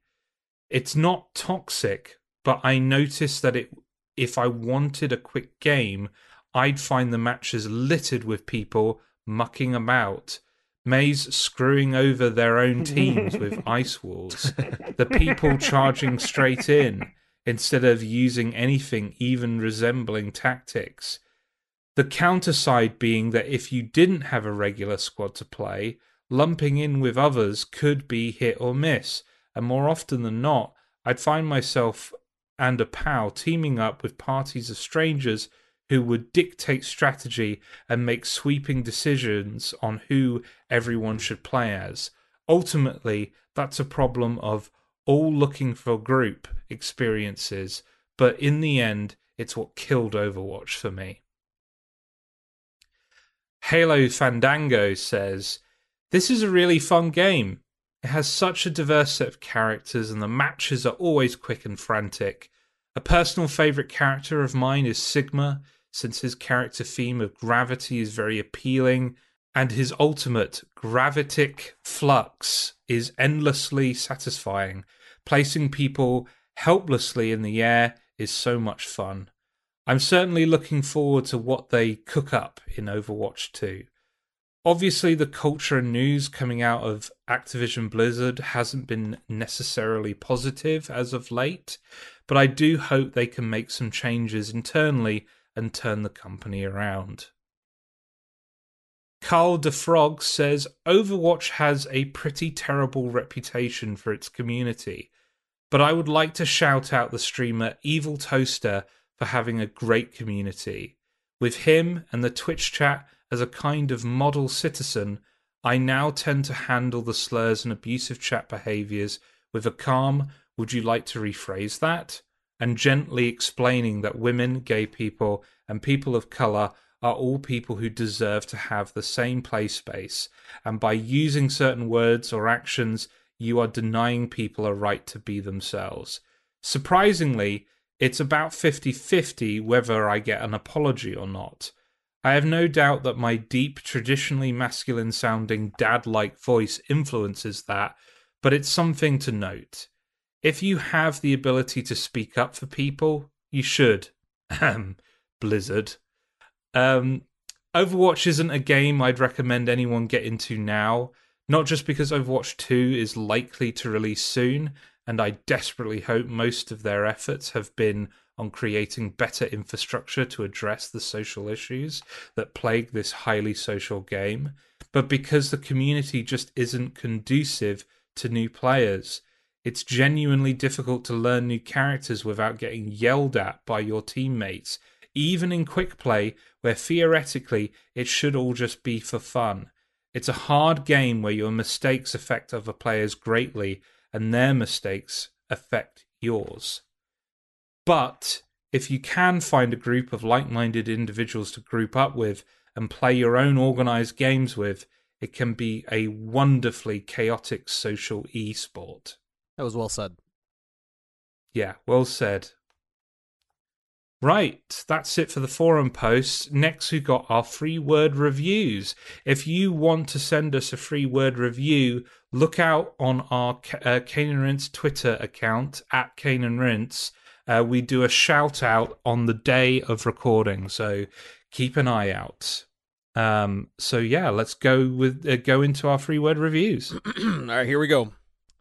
Scott Bodenhammer says, "It's high noon." I'm so glad that you got that one. Father Hank says, "Aim not necessary." Michael Maloney says, "Nerf this, boom." Craig McAdams says, "So many characters." Jason Finelli says, watch the payload. Twitter Critter says, heroes never die. Nice. Thank you, everyone who contributed. And lastly, we've got our summaries. Brian, why don't you start us off? I don't know how much I have left to say about Overwatch. We've talked a lot about it over the last couple hours, and I just think it's just a wonderful game that has just accomplished a lot. I think it really expanded my own personal views of what a multiplayer shooter can be, especially on a console. This game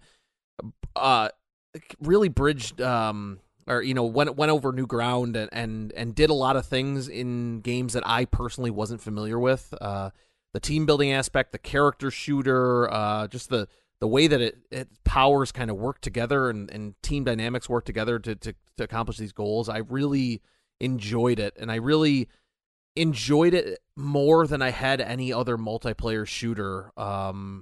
And it's almost a disservice to call it that. It's a hero shooter. A lot of different names have been kind of assigned to it, but it's partly a character action game. It just has all these different elements. And when thinking of video games moving forward, do I want the landscape of multiplayer games to look like your Call of Duties or to look like Overwatch? I'm picking Overwatch 10 times out of 10. It just offers such a unique and different experience. It's bright and vibrant. And a lot of the characters just feel so cool and unique to play. It's just the type of game that I want to play more than a lot of other multiplayer shooters, and I think that's really cool. I'm really glad it exists. I'm excited to see what they do with 2. I also completely agree with the last correspondent, and there are problematic elements that need to be addressed, and I really am looking forward to see how they attempt to solve those problems moving forward. And Overwatch is a game that still feels great to play, even if I'm only dipping in from time to time to just kind of see what's new. Jesse. Yeah, I don't know how much more I have to say, because it's a game that rewards a medium amount of attention, and I respect that a lot. As I said, like with Hearthstone, I think this is just the thing that Blizzard does extremely well. Even my main experience playing a MOBA is putting in, 4 or 5 hours into Heroes of the Storm. One of their lesser works that attempted to do the same sort of streamlining and colorifying for MOBAs, but it did help me get a feel for what those games are about in a way that I found way more accessible than Dota or League of Legends, and the same with Hearthstone. I recently went back to they released a new Magic the Gathering app, and as much as I love that game and admire Richard Garfield, it feels very clunky and old and fiddly compared to just the smooth UI, and everything has a nice sound effect. And it's, and I think this is just, Blizzard is incredibly good at colorful, chunky, full of juice, accessible, taking sort of existing game concepts and making them appeal to the swing voters like me. Right, someone who wasn't inclined to buy it, but when some of their friends or students or whatever, and they want to be part of the conversation, I'll be like, okay, I'll give that a shot. And from my perspective, it works perfectly, maybe better than from someone who's more invested in it, because I don't notice other people talking or loot boxes or other aspects to it that are more problematic. But yeah, good job. And I have no desire right now to buy Overwatch 2, but I probably will, because everyone around me will. And I'll be like, yeah, I want to play that with people. Sure. Rich. So, Overwatch is a success. Obviously, it's Blizzard's first new IP in 18 years or so before that, and the fact that it kind of went on to be such a kind of commercial success is laudable, and I applaud them for that.